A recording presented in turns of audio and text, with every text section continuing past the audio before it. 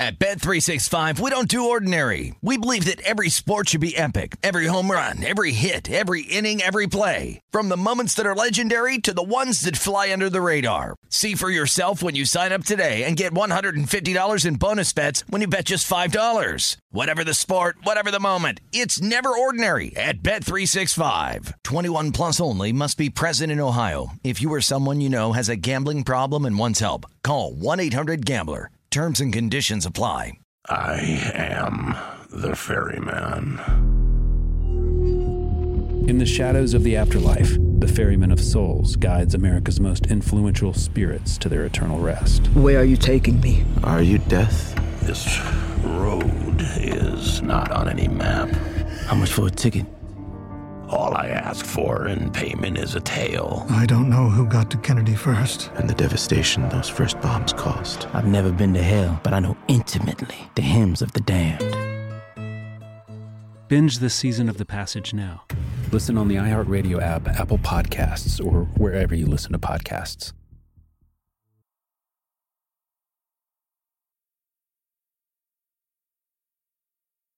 As the #1 audio company, iHeartMedia gives you access to all. Every audience, live conversations, trusted influencers, and the insights and data you need to grow.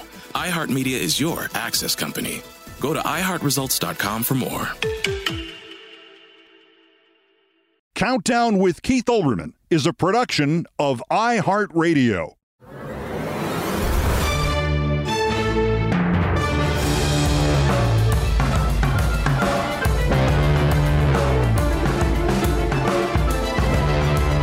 Dementia J. Trump really is Dementia J. Trump. In a jaw-dropping development, even for him, even for his declining acuity, even in the vast fog of Trump, he has just endorsed two rival candidates in the same congressional Republican primary Saturday night at the New York Young Republicans Club. Bo Hines is here. He's going to be a congressman very shortly. Bo Hines, thank you. Saturday night, Trump endorsed Bo Hines, hoping to be chosen as the Republican running for North Carolina's 6th congressional district. Yesterday, 3:25 p.m., Trump writes, Addison McDowell just announced he is running for North Carolina's 6th congressional district, has my complete and total endorsement, unquote. Except for that stuff about Bo Hines. He's going to be a congressman very shortly. Something Bo Hines tweeted out at least twice. He's going to be a congressman very shortly, Bo Hines is, as is Addison McDowell, on the same party ticket from the same district. And for that matter, maybe also Christian Castelli will be a congressman very shortly, also from the North Carolina 6th. And Marianne Contogianis, also from the North Carolina 6th. And Jay Wagner from the North Carolina 6th. And the favorite in the 6th Republican field, former Congressman Mark Walker. I really thought he would endorse Contogianis. She's a plastic surgeon. There is plenty of time for Trump to endorse her, to endorse all 6 of them. The primary ain't till the 5th of March. You know, the day after the election subversion trial is supposed to start. More on that in a moment.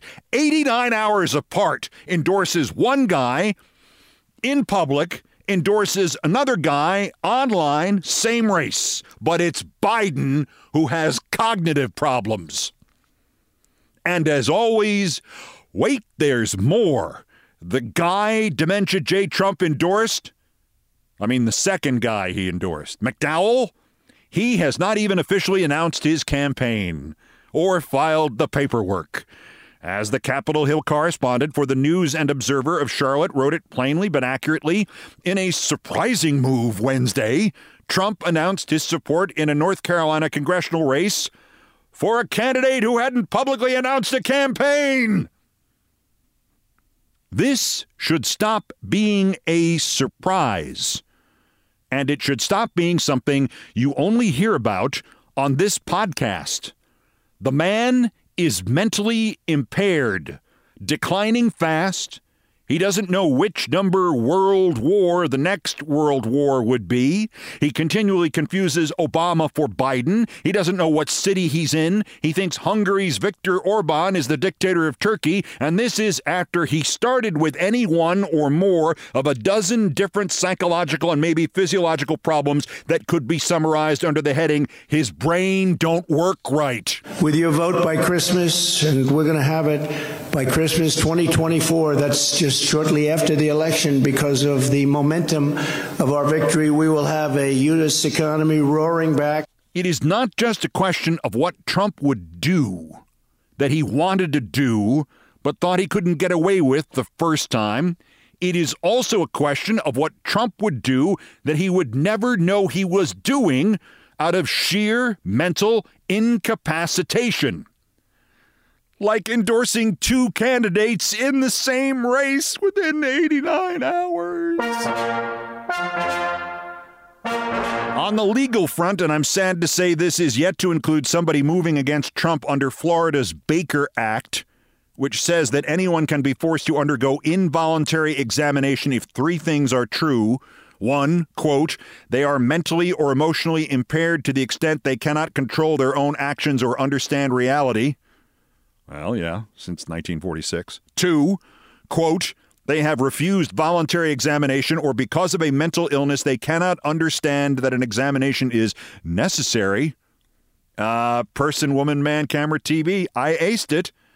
And three, quote, without treatment they may suffer personal neglect or may cause harm to themselves or others.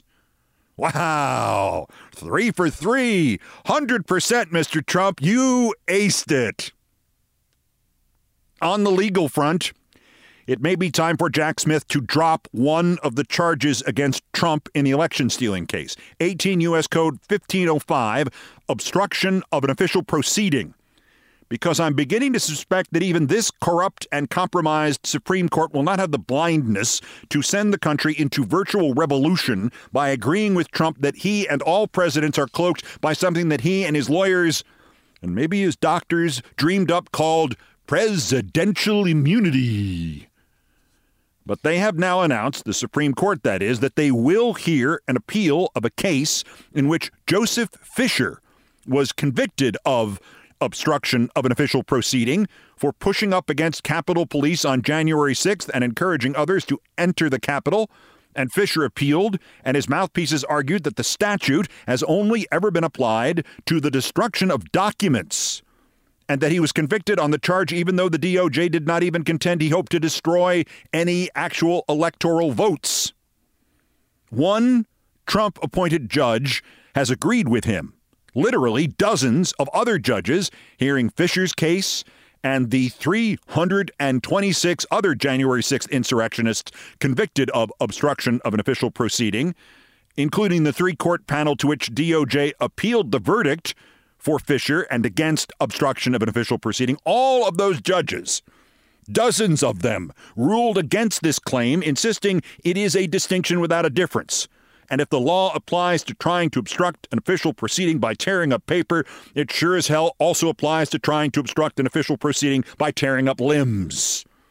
And especially by the way Trump did it. And Jack Smith still should drop the charge. Because the point isn't about what exactly 18 U.S. Code 1505 applies to and what it does not apply to. It is that the Supreme Court is going to weigh in. And it can find for the DOJ and against Trump. And that's still a win for Trump because it runs out more of the clock. January, February, March, April, when will it rule?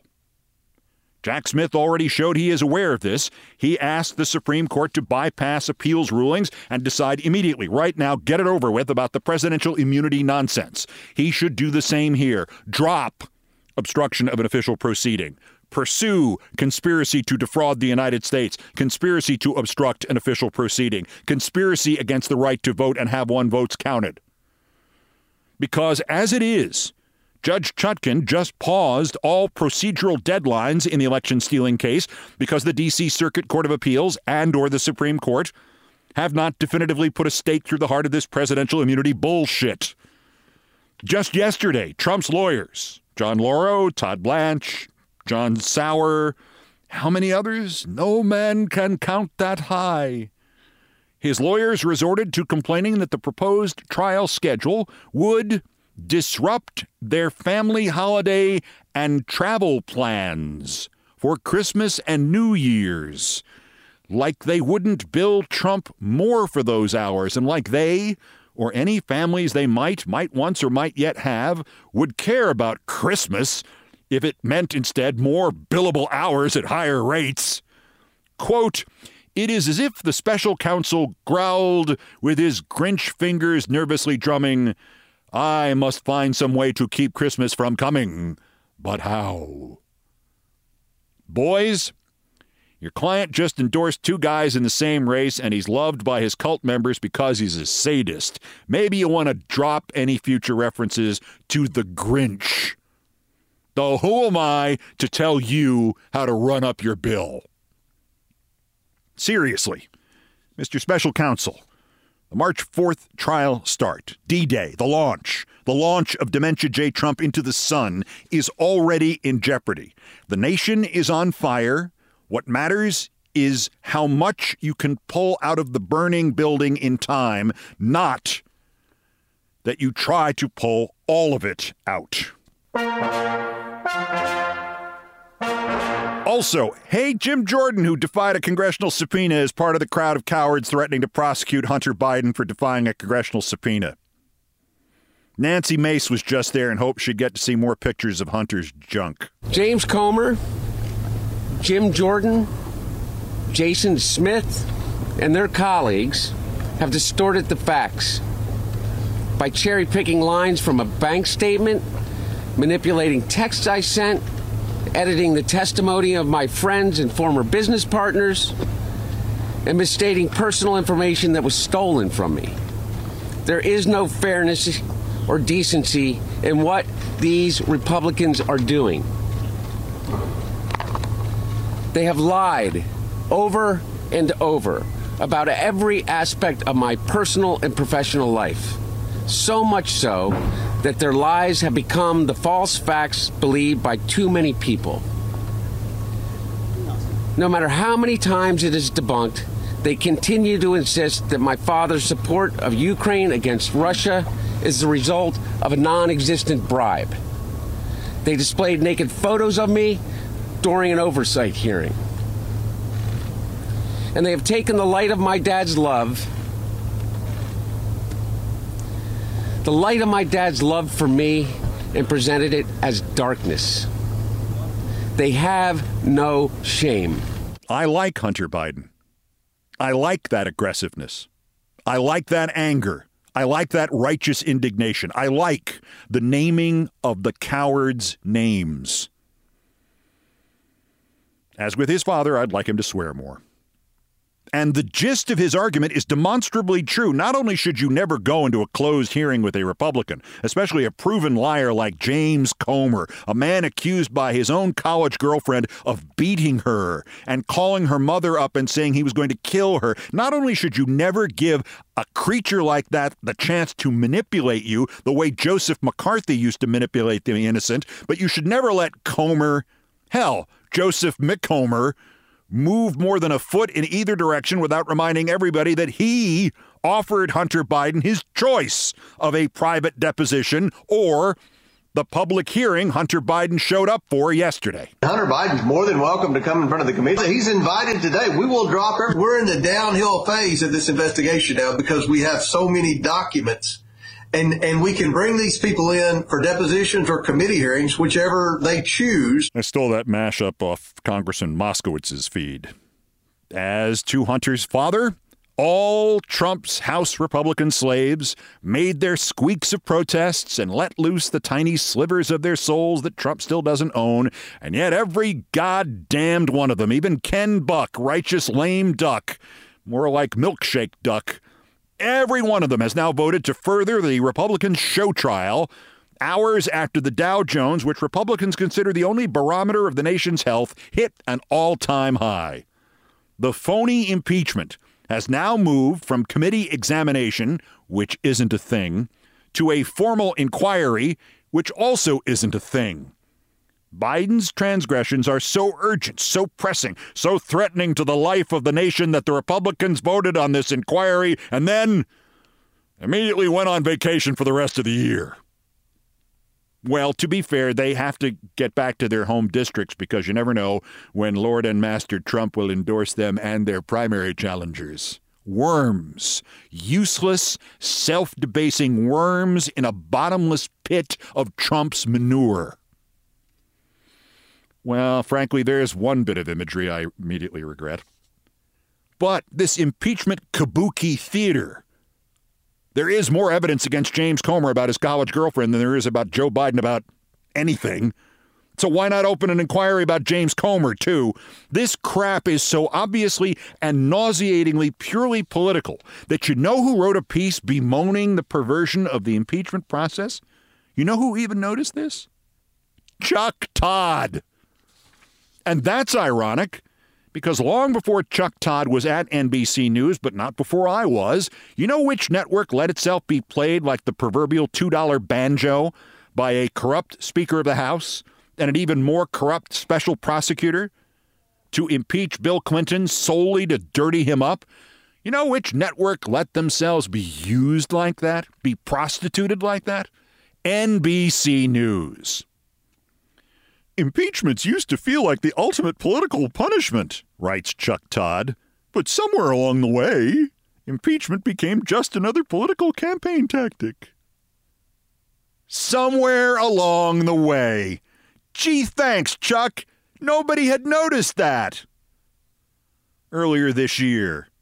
Or, in 1998 when it first happened. But good on you for writing 1,948 words in your column on NBCnews.com, which is apparently a regular thing now, to which you have devoted yourself since they fired you from Meet the Press. Good insight, like both sidesing the impeachment of Trump for blackmailing another head of state for dirt on his own rival for his own presidency, and then the other impeachment of Trump for trying to, end democracy. Both sidesing that with the impeachment of Bill Clinton for, as Chuck slipped and wrote, an affair with an intern. Chuck also graced us with two uses of the cliche, the political death penalty, and such watered-down, I can't offend Trump, he might be Führer in 13 months, insights as, quote, much of the impeachment fever on the right is driven by Trump and his grievance campaign. No crap, Chuck? Really?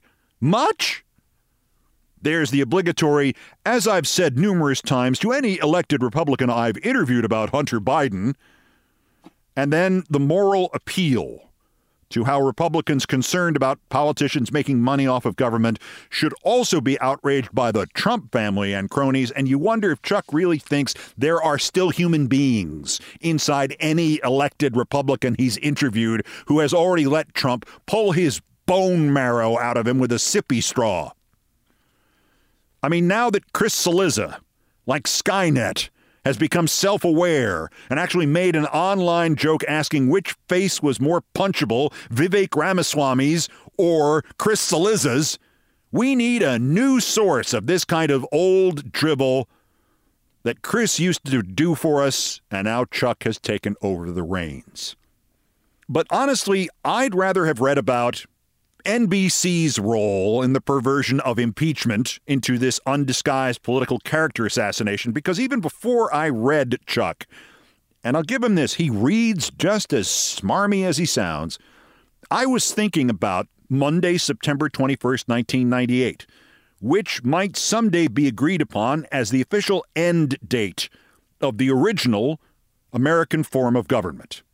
That morning, just after 9 a.m., a feed began in a television control room being controlled by the House Judiciary Committee, then as now run by a bunch of scumbag Republicans who could defect to the Russian Duma tomorrow and fit in seamlessly, maybe not even needing translators.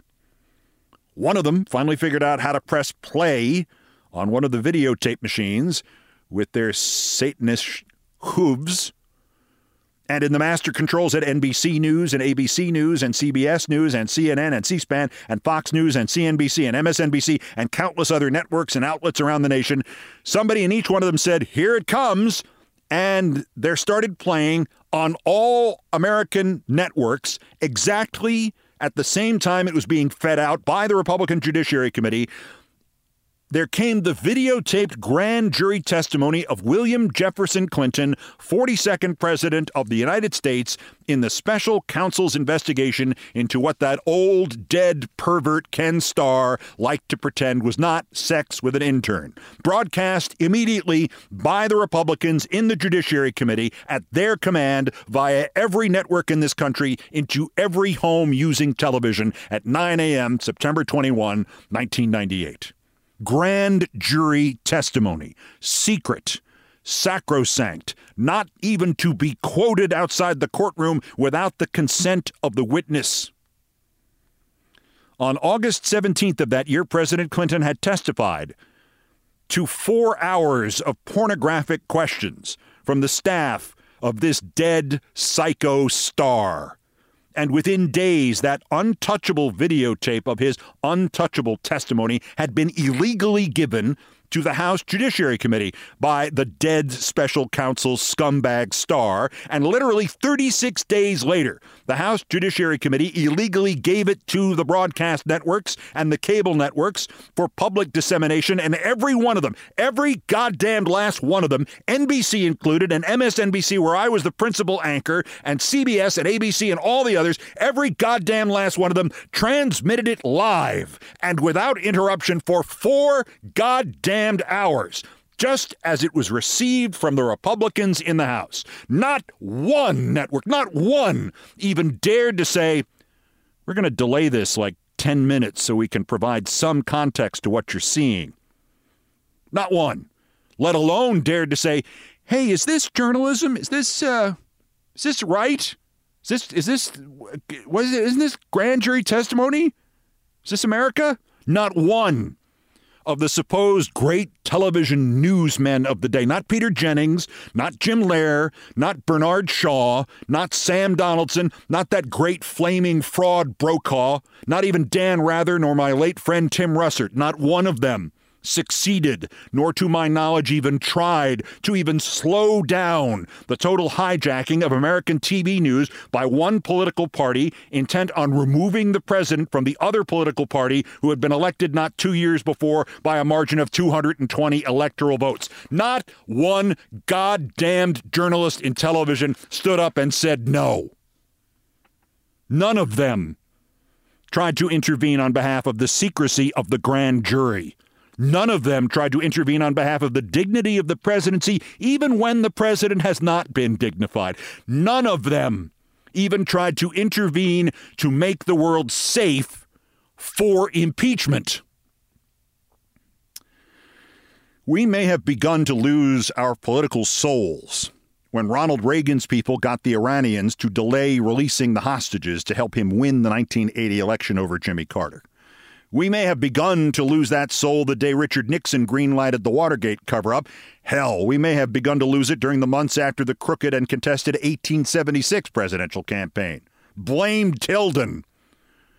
But whatever we had left went out the window on September 21st, 1998, when the last line of defense, ably manned by slobs like Andy Lack and Andrew Hayward and David Weston, the last line of defense protecting our form of government, said, "What are you talking about? We can't do what's right. Fox News is running this live. We'll get killed in the ratings. We've got to protect our phony baloney jobs, gentlemen." That was it. Everything since that date has been, in one fashion or other, reruns.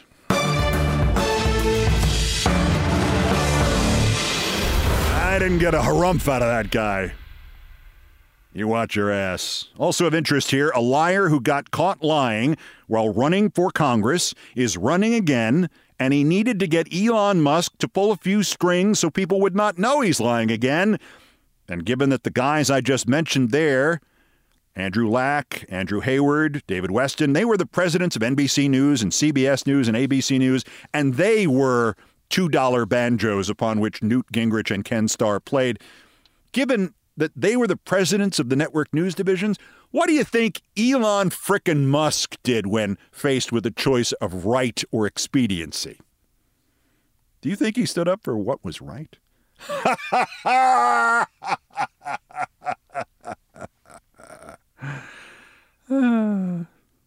That's next. This is Countdown.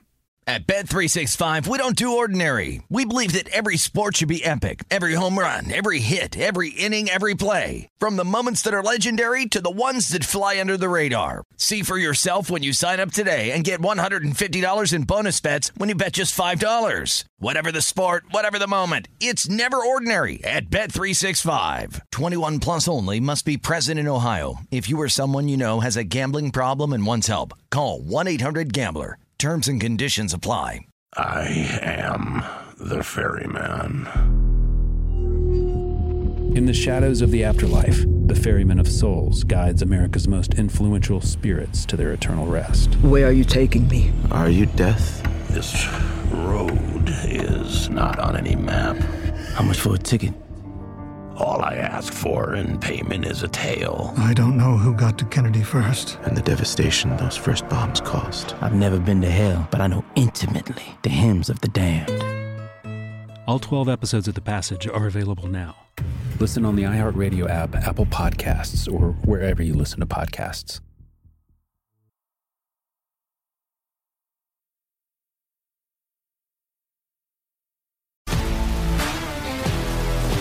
If you love sports and true crime, then there's a new podcast from executive producer Dan Patrick and hosted by me, Jay Harris, that you won't want to miss. Playing Dirty: Sports Scandals. Each week, I'm squeezing the juiciest details from some of the biggest sports scandals ever. I'm talking Marcus Dixon, Olympic gymnastics, Cain Velasquez, salacious Super Bowl-level scandals. Join me on the dark side of sports by listening to Playing Dirty: Sports Scandals on the iHeartRadio app, Apple Podcasts, or wherever you get your podcasts. This is Countdown with Keith Olbermann.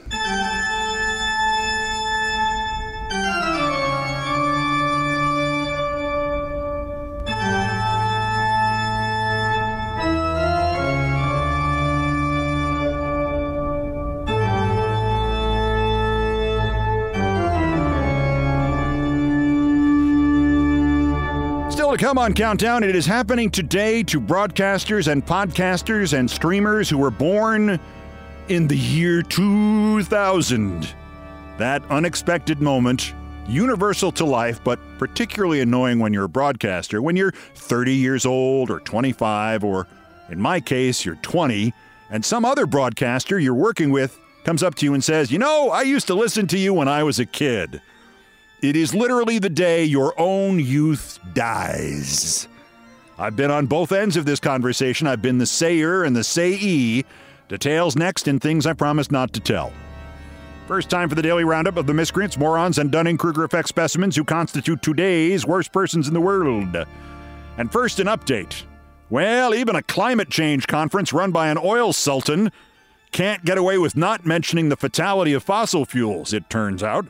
Hours after I recorded yesterday, COP28 did put out a closing statement encouraging, quote, transitioning away from fossil fuels in energy systems by around 2050, which of course will be too late.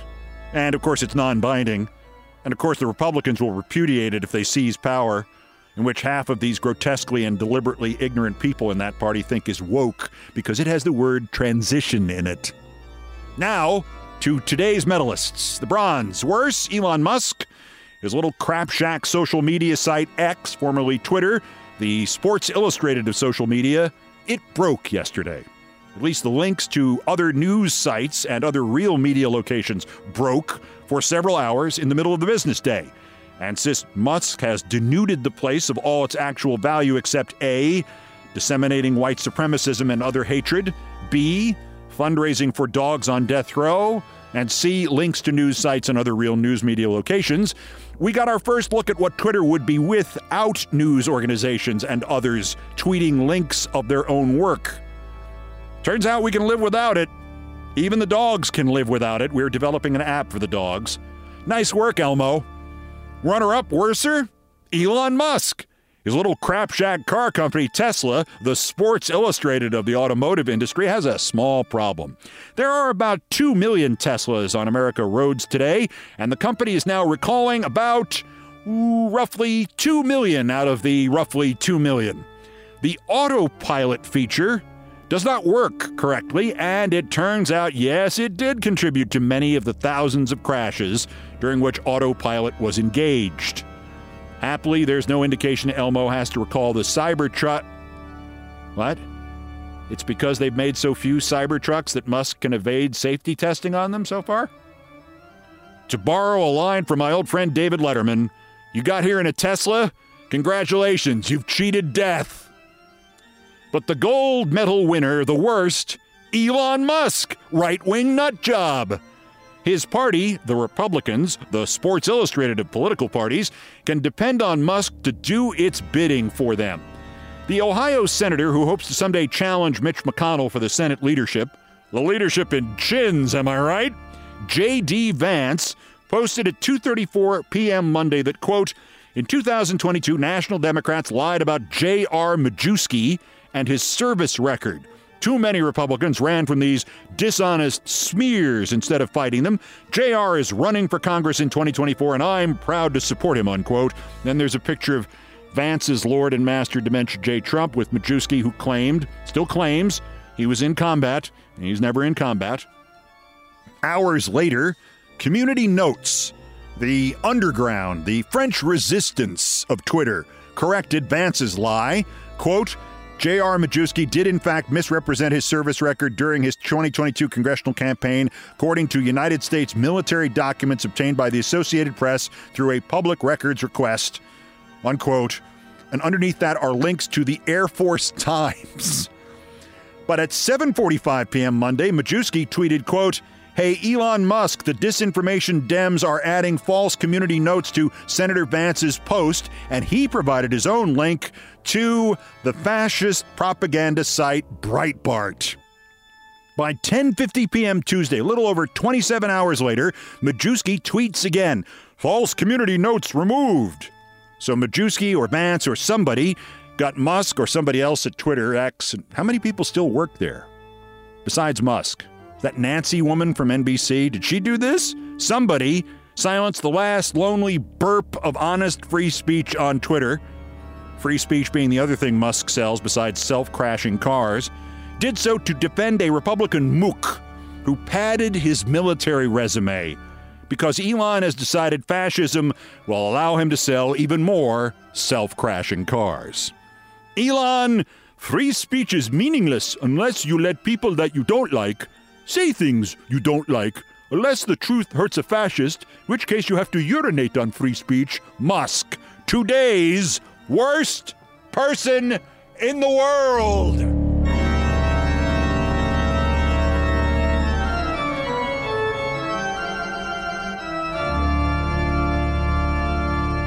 At Bet365, we don't do ordinary. We believe that every sport should be epic. Every home run, every hit, every inning, every play. From the moments that are legendary to the ones that fly under the radar. Whether it's a walk-off grand slam or a base hit to center field. Whatever the sport, whatever the moment. It's never ordinary at Bet365. 21 plus only. Must be present in Ohio. If you or someone you know has a gambling problem and wants help, call 1-800-GAMBLER. I am the ferryman. In the shadows of the afterlife, the ferryman of souls guides America's most influential spirits to their eternal rest. Where are you taking me? Are you death? This road is not on any map. How much for a ticket? All I ask for in payment is a tale. I don't know who got to Kennedy first. And the devastation those first bombs caused. I've never been to hell, but I know intimately the hymns of the damned. All 12 episodes of The Passage are available now. Listen on the iHeartRadio app, Apple Podcasts, or wherever you listen to podcasts.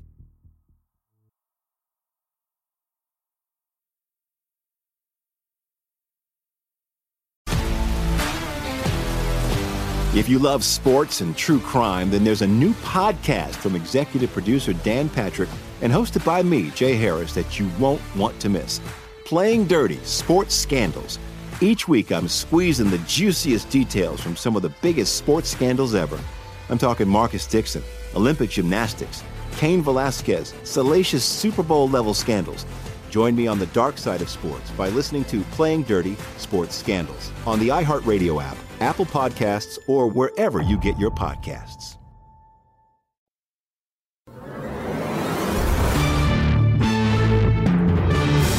To the number one story on the countdown and my favorite topic, me and things I promised not to tell. I believe it was this time of year, early winter, 39 years ago, that the CBS television station here in New York, Channel 2, dismissed a news reporter named Charles Crawford. I was reminded of him the other day because he bridges two stages of my life that from this advanced age feel like two separate lives. Until I was about 15 and went out on my first date, I spent all of my time doing about four things and four things only: going to school, going to baseball games, collecting sports memorabilia, and trying to figure out how I was going to be a sportscaster or sports writer when I grew up.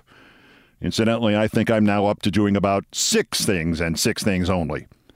Anyway, in 1971, the fact that there were adults who collected baseball cards and spent literally hundreds of dollars on some of them was sprung on an unsuspecting America.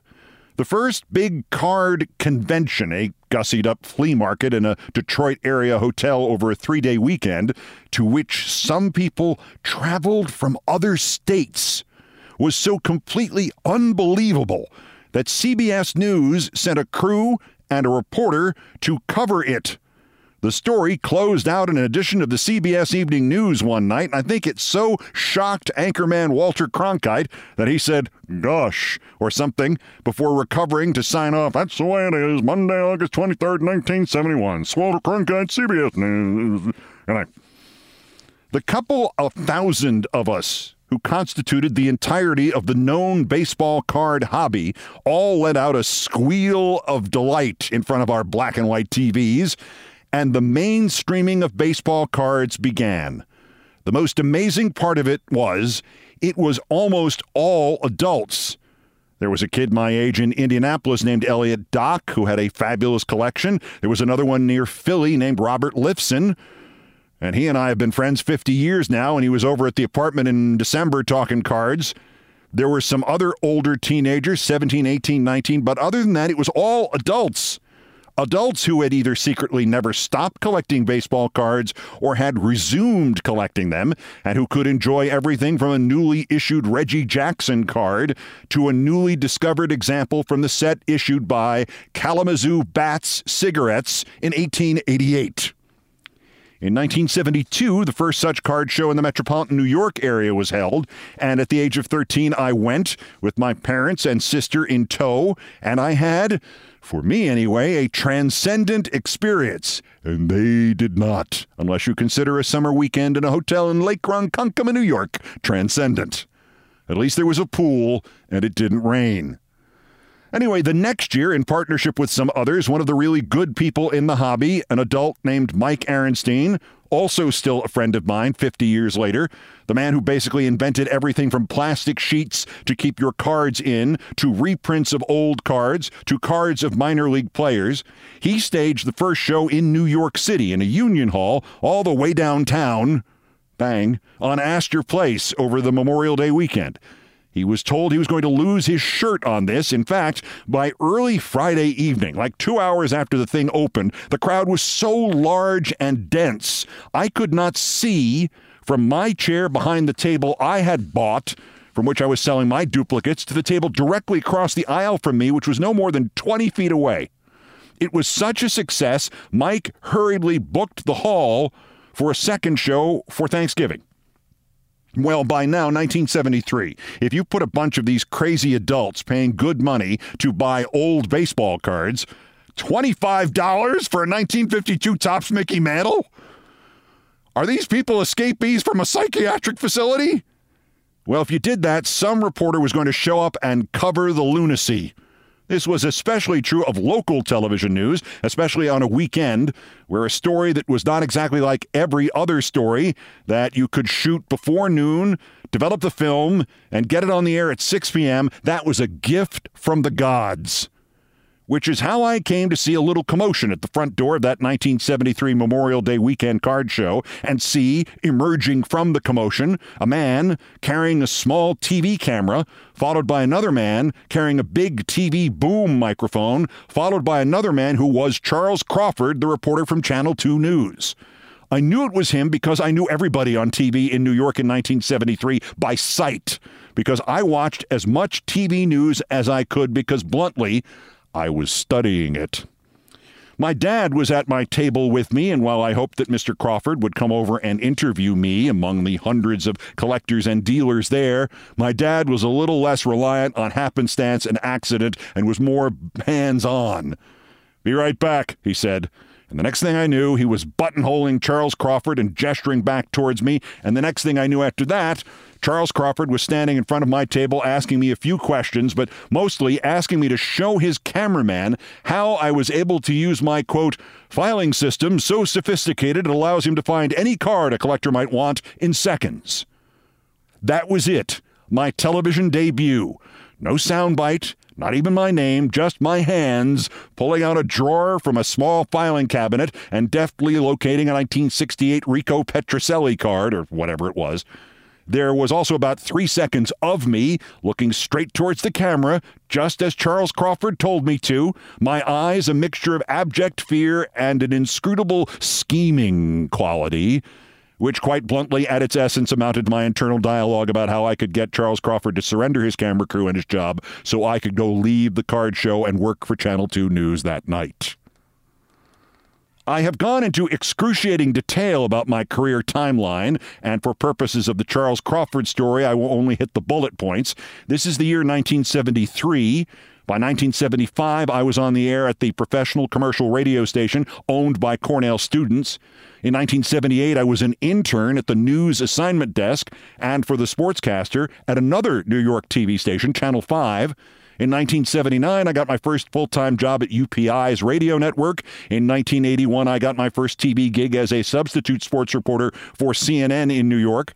In 1982, I got that job full-time, and now back to 1983, when they started letting me anchor for the first time, a daily 4-minute sportscast every night at 5:45 in the middle of the newscast that was co-anchored by CNN's vice president and New York bureau chief, Mary Alice Williams. One day, now at the age of nearly 25, a cynical veteran of 28 months in television, I came down from our offices on the 25th floor to our studio in the lobby of One World Trade Center to do my sportscast. But apparently, Mary Alice Williams was off that day because when I got to the anchor desk at 5:42 or so, the anchor at the desk in her place was Charles Crawford. The same Charles Crawford. The Charles Crawford who had put me on TV a decade before from the 1973 card show at the District 65 Union Hall on Astor Place. A co-anchor in Atlanta teased my sportscast, and when we went to the commercial break, Charles Crawford introduced himself to me, and I said, "We've met." And he said, "Oh, how? When?" And I said, "Well, I'll tell you now so you can recover during the sportscast." And as I quickly recounted it and quoted his narration word for word, this 14-year-old has a filing system so sophisticated it allows him to find any card a collector might want in seconds. I told him that, and his face got whiter and whiter and whiter, and he told me not to worry if he got up and left while I was doing the sportscast because he needed to walk around for a bit and get some air. To his credit, when we came back from my report, he introduced me as his old friend. When he came back and said, "Don't misunderstand me, I'm not offended or anything. I'm glad you made it, but just remember this will happen to you someday too. I mean, I'm only 47. And I laughed and I told him it already had happened to me, that I had gone back to my college radio station a year after I had graduated, and a kid walked up to me and said he was just starting to train as a sportscaster there, and he had been listening to me since he was 11 years old. And I went whiter than Charles Crawford did on that set, and I said, How the hell does that work? I'm only 21. I only started here 5 years ago. And he explained he was still attending Ithaca High School at the moment, and he was only 16. And I told Charles Crawford that my response was not like his, to go for a walk. I said I went out and went for a drink. And Charles said, that's also my plan as soon as the newscast is over. I'll buy you one. He couldn't have been nicer. And just as I was leaving CNN the next spring, they were hiring him full-time, and he eventually became CNN's chief science correspondent. He was still with them in the late 90s, and he passed away in 2016 at the age of 81. I remember him for the 1973 Card Show, of course, but also for that drink at the bar that was literally 100 yards from CNN New York front door. He had all kinds of advice about dealing with TV executives. These people are as dangerous as anything in this world, and I was a pilot instructor in the Air Force for 8 years.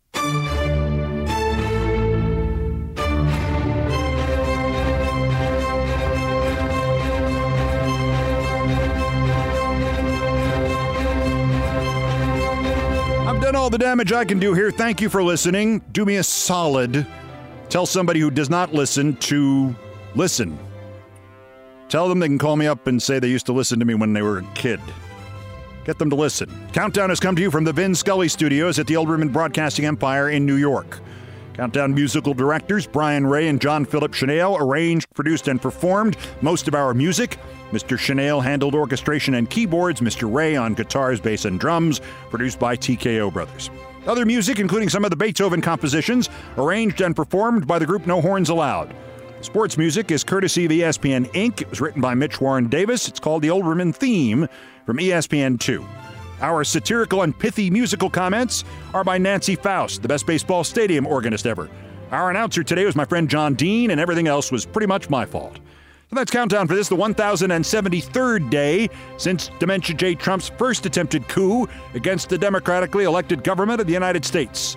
Use the Insurrection Act against him and them while we still can, and before he endorses somebody else in the North Carolina 6th. The next scheduled countdown is tomorrow. Bulletins as the news warrants. Till then, I'm Keith Olbermann. Good morning, good afternoon, good night, and good luck.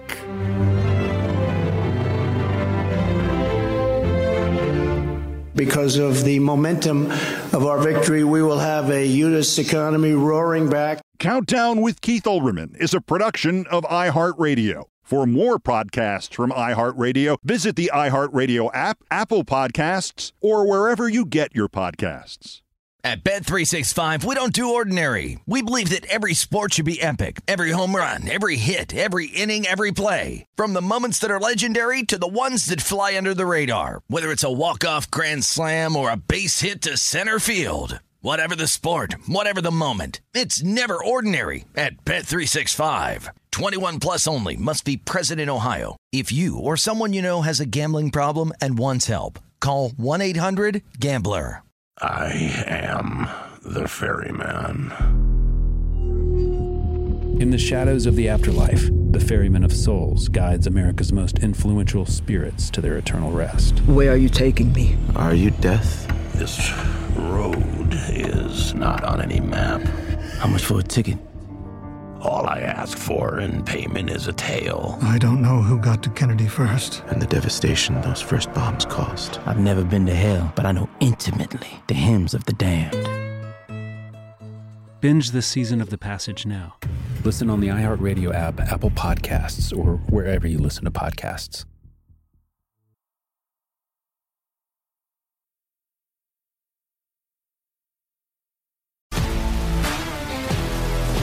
If you love sports and true crime, then there's a new podcast from executive producer Dan Patrick and hosted by me, Jay Harris, that you won't want to miss. Playing Dirty: Sports Scandals. Each week, I'm squeezing the juiciest details from some of the biggest sports scandals ever. I'm talking Marcus Dixon, Olympic gymnastics, Cain Velasquez, salacious Super Bowl-level scandals. Join me on the dark side of sports by listening to Playing Dirty: Sports Scandals on the iHeartRadio app, Apple Podcasts, or wherever you get your podcasts.